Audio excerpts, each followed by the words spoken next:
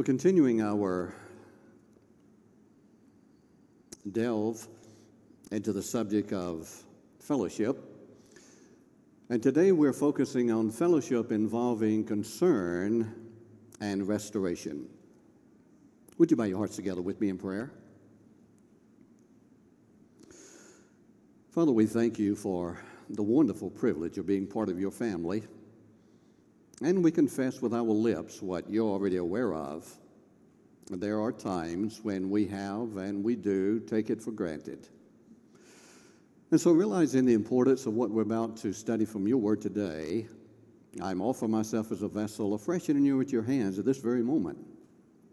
Please cleanse me with the washing of the blood of your dear Son. And please anoint with the power of your sweet Holy Spirit, so that the words of my mouth and the meditations of my heart will be acceptable in your sight, so that your purpose, your designed purpose, might be accomplished for each of us as individuals, as families, and as a church collective. Because this prayer I pray, and praises for victories I give in Christ's name, amen. Fellowship involves concern and restoration. I'm convicted in my intellect and I'm convinced in my emotions that our Heavenly Father intends for His family to be tightly knit together in fellowship. And a part of the glue that welds us together is concern and restoration. The desire of God that His family maintain involvement one for another in regard to affectionate concern was expressed by the Apostle Paul to the church at Rome, and it's still God's desire for His church family today. I read from Romans chapter 12, verses 10 and 13. Be kindly affectioned one to another with brotherly love, distributing, underscore this, distributing to the necessity of saints, given to hospitality. That word distributing is a very interesting word. It literally means and conveys the thought of sharing among ourselves. It conveys the thought of taking part in or being partners with one another. Concern must be a concrete application of our love toward one another in the body of Christ, if indeed we're going to live life relationally, so that our relationships will be biblical and beneficial. When I say the phrase, I have concern about you, what does that word concern conjure up in your mind and heart? To some people, it may mean that I am worrying about you. To others, it means that I care about you. Now, follow me very closely. If I care about you, I will be concerned about you. If I love you, I will care for you. I will be concerned about you. If you love me, you will care for me. If you love me, you will be concerned about me. A number of years ago, I decided to do a study on the life of the Apostle Paul, and it was very interesting for me to discover that there were a number of contributing factors to his success in his relationship with the churches. And one of the things that I discovered was that Paul was successful as a pastor, as a missionary, as a revivalist, because Paul communicated to the churches that he cared for them. He communicated to the churches that he was concerned about them, and they perceived his care. They perceived his concern, and they knew that it was not superficial. It was part of his lifestyle. He truly lived life relationally in regard to them. And throughout the epistles written by the Apostle Paul, he was constantly encouraging them to not only recognize, but also practice the need for care, concern one for another. In 1 Corinthians chapter 12, I want us to notice how Paul was inspired to use the physical body to draw a spiritual lesson in this context. I'll begin reading in 1 Corinthians 12 and verse 24. For our comely or attractive parts have no need, but God hath tempered or arranged the body together, having given more abundant honor to that part which lacked. Now, I will be honest with you, if I had been making the body, I would not have followed this procedure. But God did. And so the question is, why did God arrange your body physically and my body physically as He did? Notice, God hath tempered or arranged the body together, having given more abundant honor to that part which lacked, that there should be no schism or division in the body. That's why our body is formed as it is. But that the members should have the same care one for another. And as if someone is about to ask, well, Pastor Paul, what are you talking about? He continued, and whether one member suffer, all the members suffer with it. Or one member be honored, all the members rejoice with it. Now, don't raise your hands, but have any of you ever hurt one part of your body and it affected other parts of your body? In the last Pentecostal church that Rebecca and I pastored in Irving, Texas, we were having a week of revival emphasis for our youth, and we were having a different physical activity every day to go along with a spiritual lesson. This particular day, we were playing softball. And someone came up with a bright idea that we were going to divide up, and the guys were going to play the gals. So we fellows were out in the field, and there was a young girl that came up to bat. The ball was thrown to her, and she may have closed her eyes, I don't know, but she swung and she missed, and there was a little chuckle that came up from the guys. The ball was thrown a second time, and she swung and missed, and this time the chuckling turned into robust laughter. The ball was thrown a third time. She swung and connected, and it came in my direction as I was playing second base. And I thought to myself, I'm going to show these young people how really good I am.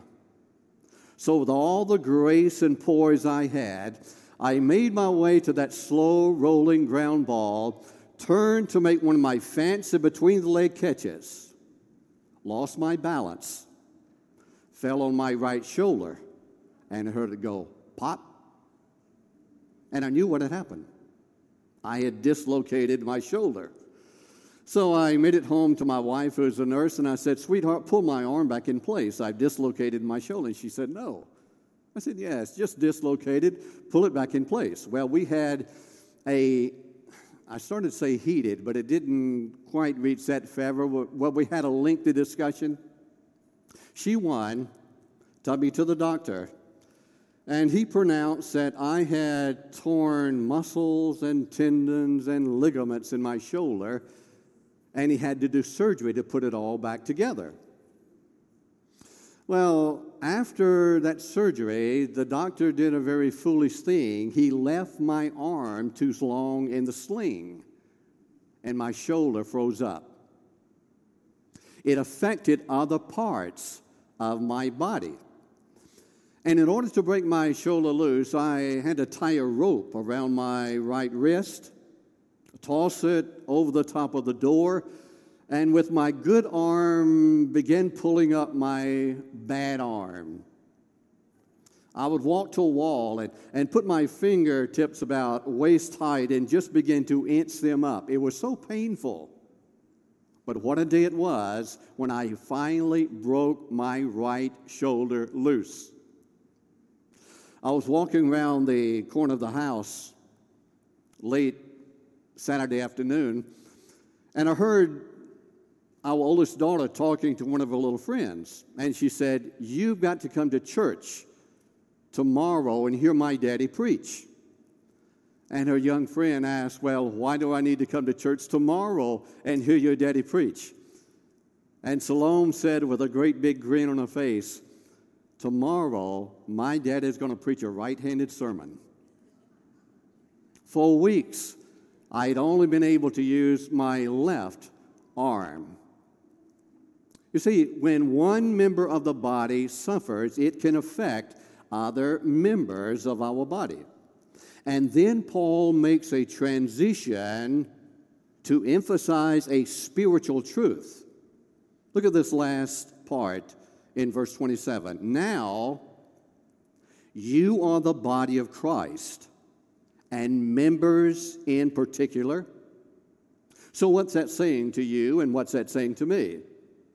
Just as when a physical member suffers, and all the members suffer with it, even so in the spiritual body of Christ, when one member suffers, it should affect all of us. We should suffer along with it. Just as in the physical body, when one member is honored, all members rejoice with it, so it must be in our spiritual body as well. Now, I want us also to notice in 2 Corinthians chapter 7 how Paul was inspired to use himself as an example of how other members in the body of Christ are to care, to be concerned for one another. 2 Corinthians 7 and verse 12. Wherefore, though I wrote unto you, I did it not for his cause that had done the wrong, nor for his cause that suffered wrong. And again, as if someone is about to ask, "Well, Pastor Paul, why did you write then?"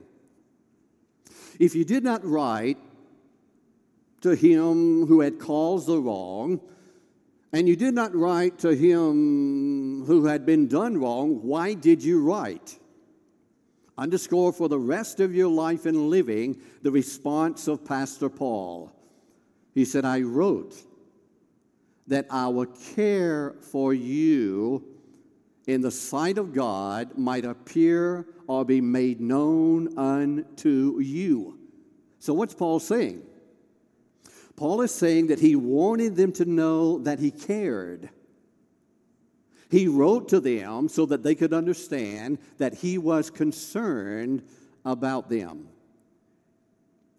One of the most endearing testimonies about Timothy, Paul's son in the faith, is preserved in the book of Philippians chapter 2. I want to read verse 19 before I read the commendation. Philippians 2:19. "But I trust in the Lord Jesus to send Timotheus shortly to you." And as if someone is about to ask, "Well, why are you sending this individual? Of all of your associates, of all of those that you have access to, why are you sending this particular individual?" Paul responds, "I'm sending Timotheus shortly unto you, that I may be of good comfort when I know your state." So why was Paul sending Timothy? Paul was sending Timothy so he wanted them to know that he cared for their welfare. He was sending Timothy because he wanted them to understand that he was concerned about what they were doing. Now look at the commendation in verse number 20. "Why this man? For I have no man like-minded who will underscore naturally" what? One more time, what? One more time, what? "Who will naturally care for your state." So what does this reveal? It reveals that Paul had been a role model to Timothy of biblical, beneficial fellowship. And Timothy had grasped what Paul had exemplified. Timothy had put it into personal practice. And now the truth of concern and care was a vital part of his living life relationally, so as to manifest love for God and love for others. And the Bible says now it was just a very natural way for him to act and react. Would to God that all of us had that natural display in our relationships with one another. We didn't have to put on. We didn't have to pretend. It just comes natural for us to care for one another. Sadly, though, having a caring, concerning spirit about the condition of others was not a trait possessed and exemplified by all of the disciples. And what I'm about to say is not meant to be critical. It's not meant to be judgmental. But it is not a trait exemplified and practiced by all of the quote-unquote disciples of Jesus even today. I believe with all of my mind and all of my heart that it pained the Apostle John to write the words recorded in John chapter 12 about Judas, a fellow disciple. In John chapter 12, those opening verses, Jesus is in the home of Lazarus, Mary, and Martha. And Mary bends down and she begins washing the feet of Jesus. And then in John chapter 12, I want to begin reading in verse number 4. Then said one of Christ's disciples, Judas Iscariot, Simon's son, which should betray him, why was not this ointment sold for 300 pence and given to the poor? And underscore, this he said, not that he cared for the poor, but because he was a thief and had the bag or money box and bear what was put therein. My brothers and sisters, such must not ever be said of you and me. As disciples of Christ, we must be a caring individual. We must be a concerned entity. One of the verses I learned soon after I became a Christian at the age of 15 was penned by Peter in 1 Peter chapter 5 and verse 7.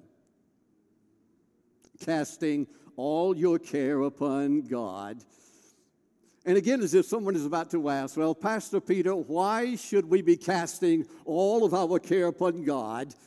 Peter responds, for he careth for you. This verse was especially precious to me because I did not grow up with a good father figure as a role model. When I was still a young boy, my earthly father deserted my mother and we 4 boys. And I never felt as though my father cared for me. But when I became a Christian, when I became a member of God's family through faith in the atoning blood of Jesus Christ, I discovered that my Heavenly Father had always cared for me. I discovered that my Heavenly Father had always been concerned about me even before I confessed and repented of my sins. I discovered that He cared about me so much.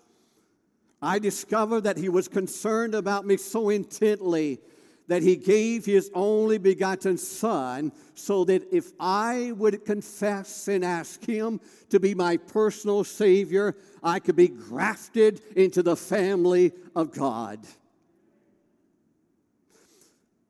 There's a hymn that we don't sing very often. I wish we did. It's hymn number 181.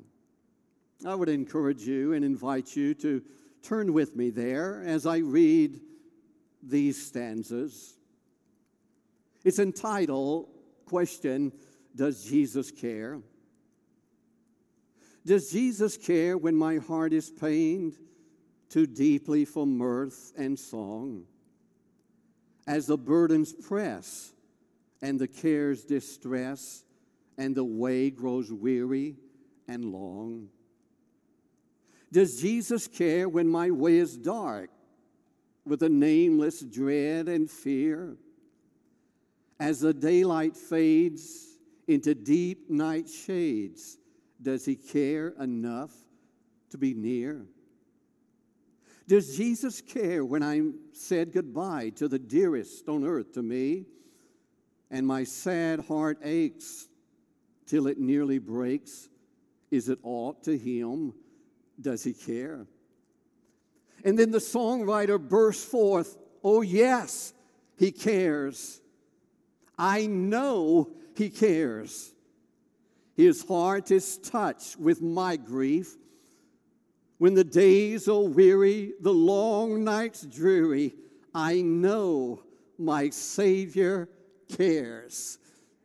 Casting all our care upon him, for he careth for us. And so the question I'm asking today, what does Christian mean? Does it not mean to be Christ-like?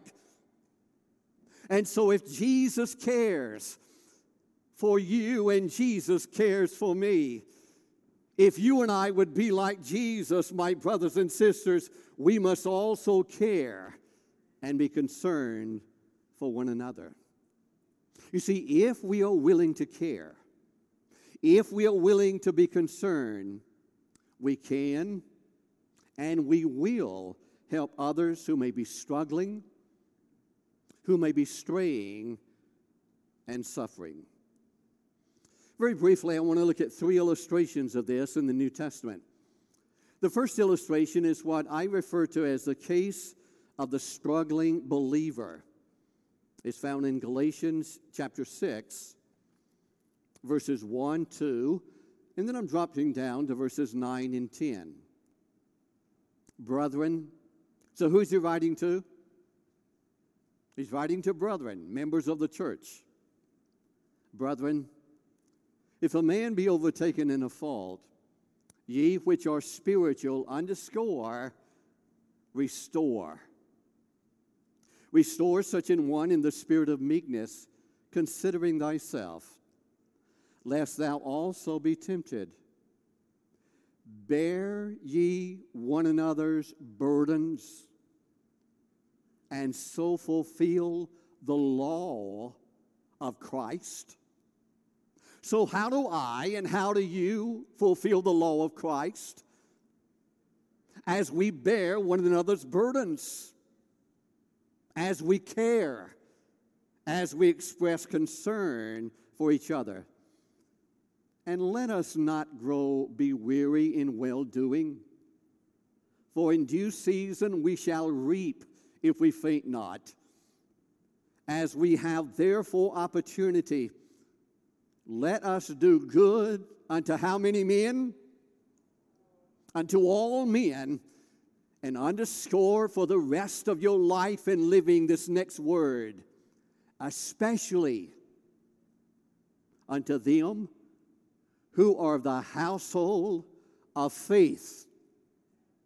My brothers and sisters, I cannot emphasize enough that it is important to care and be concerned about those in Africa and Asia. But I am convicted in my intellect and I'm convinced in my emotions that we can only care and be concerned about those in other places as we care and are concerned about one another. Now, if you're going to get upset with anybody, don't get upset with Pastor Dan. Get upset with Pastor Paul. He said, I am to especially be concerned and care for you because you are the household of faith. So what's the concern? The concern is that a believer is overtaken in a fault. A believer's made a blunder, a false step. The process of restoration is that those who are spiritual are to restore in the spirit of meekness. So what's the principle? The principle is that God has established a mutual ministry for His family. A mutual ministry wherein the healthy are to assist the weak, and the strong are to bear the infirmities of the struggling. Second case is what I refer to as the case of the straying Christian. It's found in James chapter 5, verses 19 and 20. Pastor Dan, are you telling me that Christians can stray? Well, let's read. James 5, verses 19 and 20. Brethren, so who's he writing to? Writing to brethren, right? Members of the church. If any of you, now who's the you? Brethren, right? He says, brethren, if any of you do err from the truth. Wow. And one convert him, let him know that he which converteth a sinner from the error of his way. Now, I think I could preach about a 30-minute sermon just on this one aspect here. My brothers and sisters, Pastor Paul, through the inspiration of God's Holy Spirit, says that a brother who has erred from the truth is a sinner.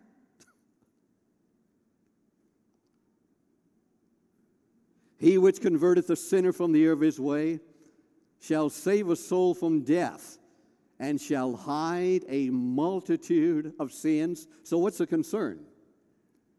The concern is that a believer has strayed from the truth. What's the process of restoration? Without turning that individual off, direct that individual back to truth. And that can be done through prayer, through personal concern, spirit-directed words, actions of love, on and on the list could go. So what's the principle? The principle is that the one who turns a sinning one back to the original condition of fellowship will play a vital role in saving a soul from death and will cover a multitude of sins. Don't you want to be like that kind of brother and sister who will have that much concern and care for like members of the body of Christ? I believe you do. Third illustration is what I call the case of the suffering saint. 1 John chapter 3, beginning in verse 16. Hereby perceive we the love of God, because He laid down His life for us. And we ought to lay down our lives for the brethren. But whoso hath this world's good, and underscore, seeth his brother have need, and shut up his bowels of compassion from him, how dwelleth the love of God in him? My little children, let us not love in word, neither in tongue, but in deed and truth. Now, is he saying that we're never to tell one another that we love each other? Is that what he's saying? No. My wife would become quite upset if I never told her I love her. But my brothers and sisters, follow me closely. Actions speak louder than words. Talk. I love you. Am I smiling? Talk can come cheap. And he's saying there needs to be an expression of our love. So what's the concern? The concern is that a brother in the Lord is in need. The process of restoration is that we're to open the heart to assist in meeting that need. So what's the principle? We love in deed and in truth. Why is it so imperative?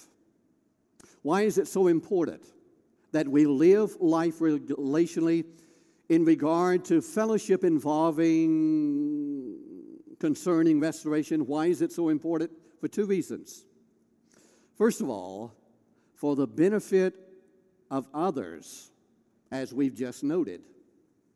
But secondly, so that we ourselves can be benefited.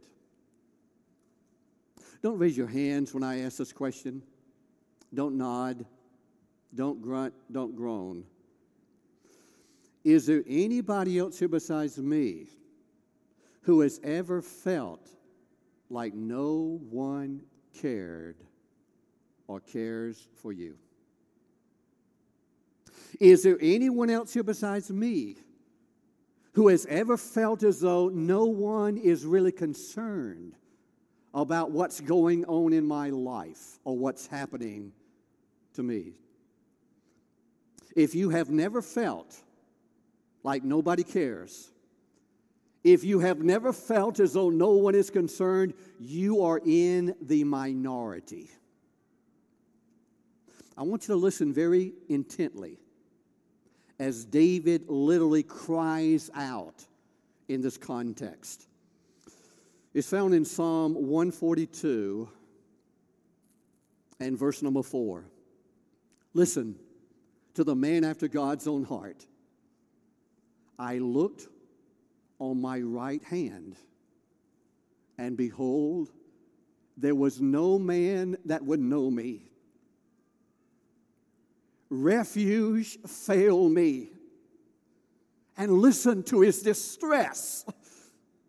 No man cared for my soul.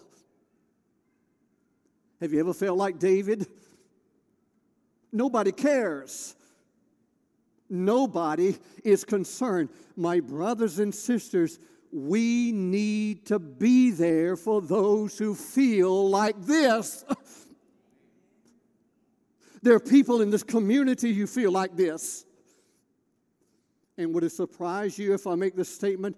There are people who are members of this church, they've told me, who feel like this. Nobody cares. Nobody is concerned. My friends, this must not be. In Matthew chapter 7, and I close with this, Jesus gave what we refer to as the golden rule. Listen, as it flowed from the gracious lips of our Savior, Matthew 7 and verse 12. Therefore, all things whatsoever you would that men should do to you, do ye even so to them. How can I expect you to care for me if I do not practice a golden rule concerning you? How can I expect you to be concerned about me if I never express any concern about you? May I read it again? Therefore, all things whatsoever you would that men should do to you, do ye even so to them.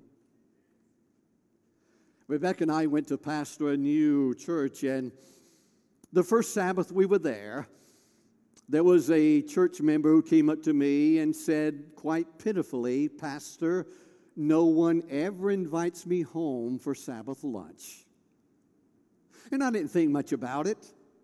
But the next Sabbath she was back again. Pastor, nobody ever invites me home for Sabbath lunch. Week after week after week, that's what I heard. One Sabbath, I looked down the long hallway, saw her coming in my direction, and I knew what was going to come out of her mouth. Pastor, nobody ever invites me home for Sabbath lunch. And I was ready for her. I placed an arm around her shoulder and I asked, "My sister, may I ask you a question?" And she said, "Yes." And I asked another question. "My sister, do you know what the Bible says about having friends?" And she looked at me with a puzzled expression on her face, and she said, "Well, I don't seem to recall." And I said, "My sister, my Bible says if we would have friends, we must show ourselves to be friendly." Now, I tell you what you do. Instead of waiting for someone to invite you home for Sabbath lunch today, why don't you invite someone home to eat lunch with you? And she said, "Really?" I said, "Yeah, it can't hurt anything. They'll either say yes or no." She took me up on my proposition, and to her utter amazement, someone accepted her invitation. In just a few weeks, that dear sister had the reputation not only in that local church, but in the entirety of that community of being one of the friendliest, caring, most concerned, outgoing ladies in the entire area. Are you listening to me? May I read it again? "Therefore, all things whatsoever you would that men should do to you, do ye even so to them." Be caring, it will come back to you. Be concerned, it will come back to you, because the Bible says, if we sow, we will also what? We will reap. So caring and being concerned benefits others, but it also benefits us. When I was doing research for this sermon, I read the following from our Seventh-day Adventist commentary, and my life has not been the same since, and I want to share it with you. I hope it will have the same impact. It's a commentary on Matthew 7 and verse 12. Seventh-day Adventist Commentary, Volume 5, pages 356 and 357. The way in which the Christian treats his fellow men is the acid test of the genuineness of his religion. Amen or ouch? The way I treat Dr. Joe, okay, is an acid test of the genuineness of my religion. The Golden Rule summarizes the obligations of the second table of the Decalogue and is another statement of the great principle of loving our neighbor. Our attitude toward our fellow men is an infallible index of our attitude toward God. My attitude toward Sister Gwen is an infallible index of my attitude toward God. The Golden Rule takes supreme selfishness, what we would like others to do for us, and transforms it into supreme selflessness, what we are to do for others. And I love this next sentence. This is the glory of Christianity. May I say hallelujah about now?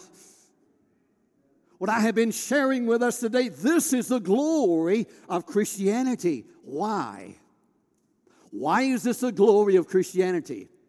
Because this is the life of Christ lived out in those who follow Him and bear His name.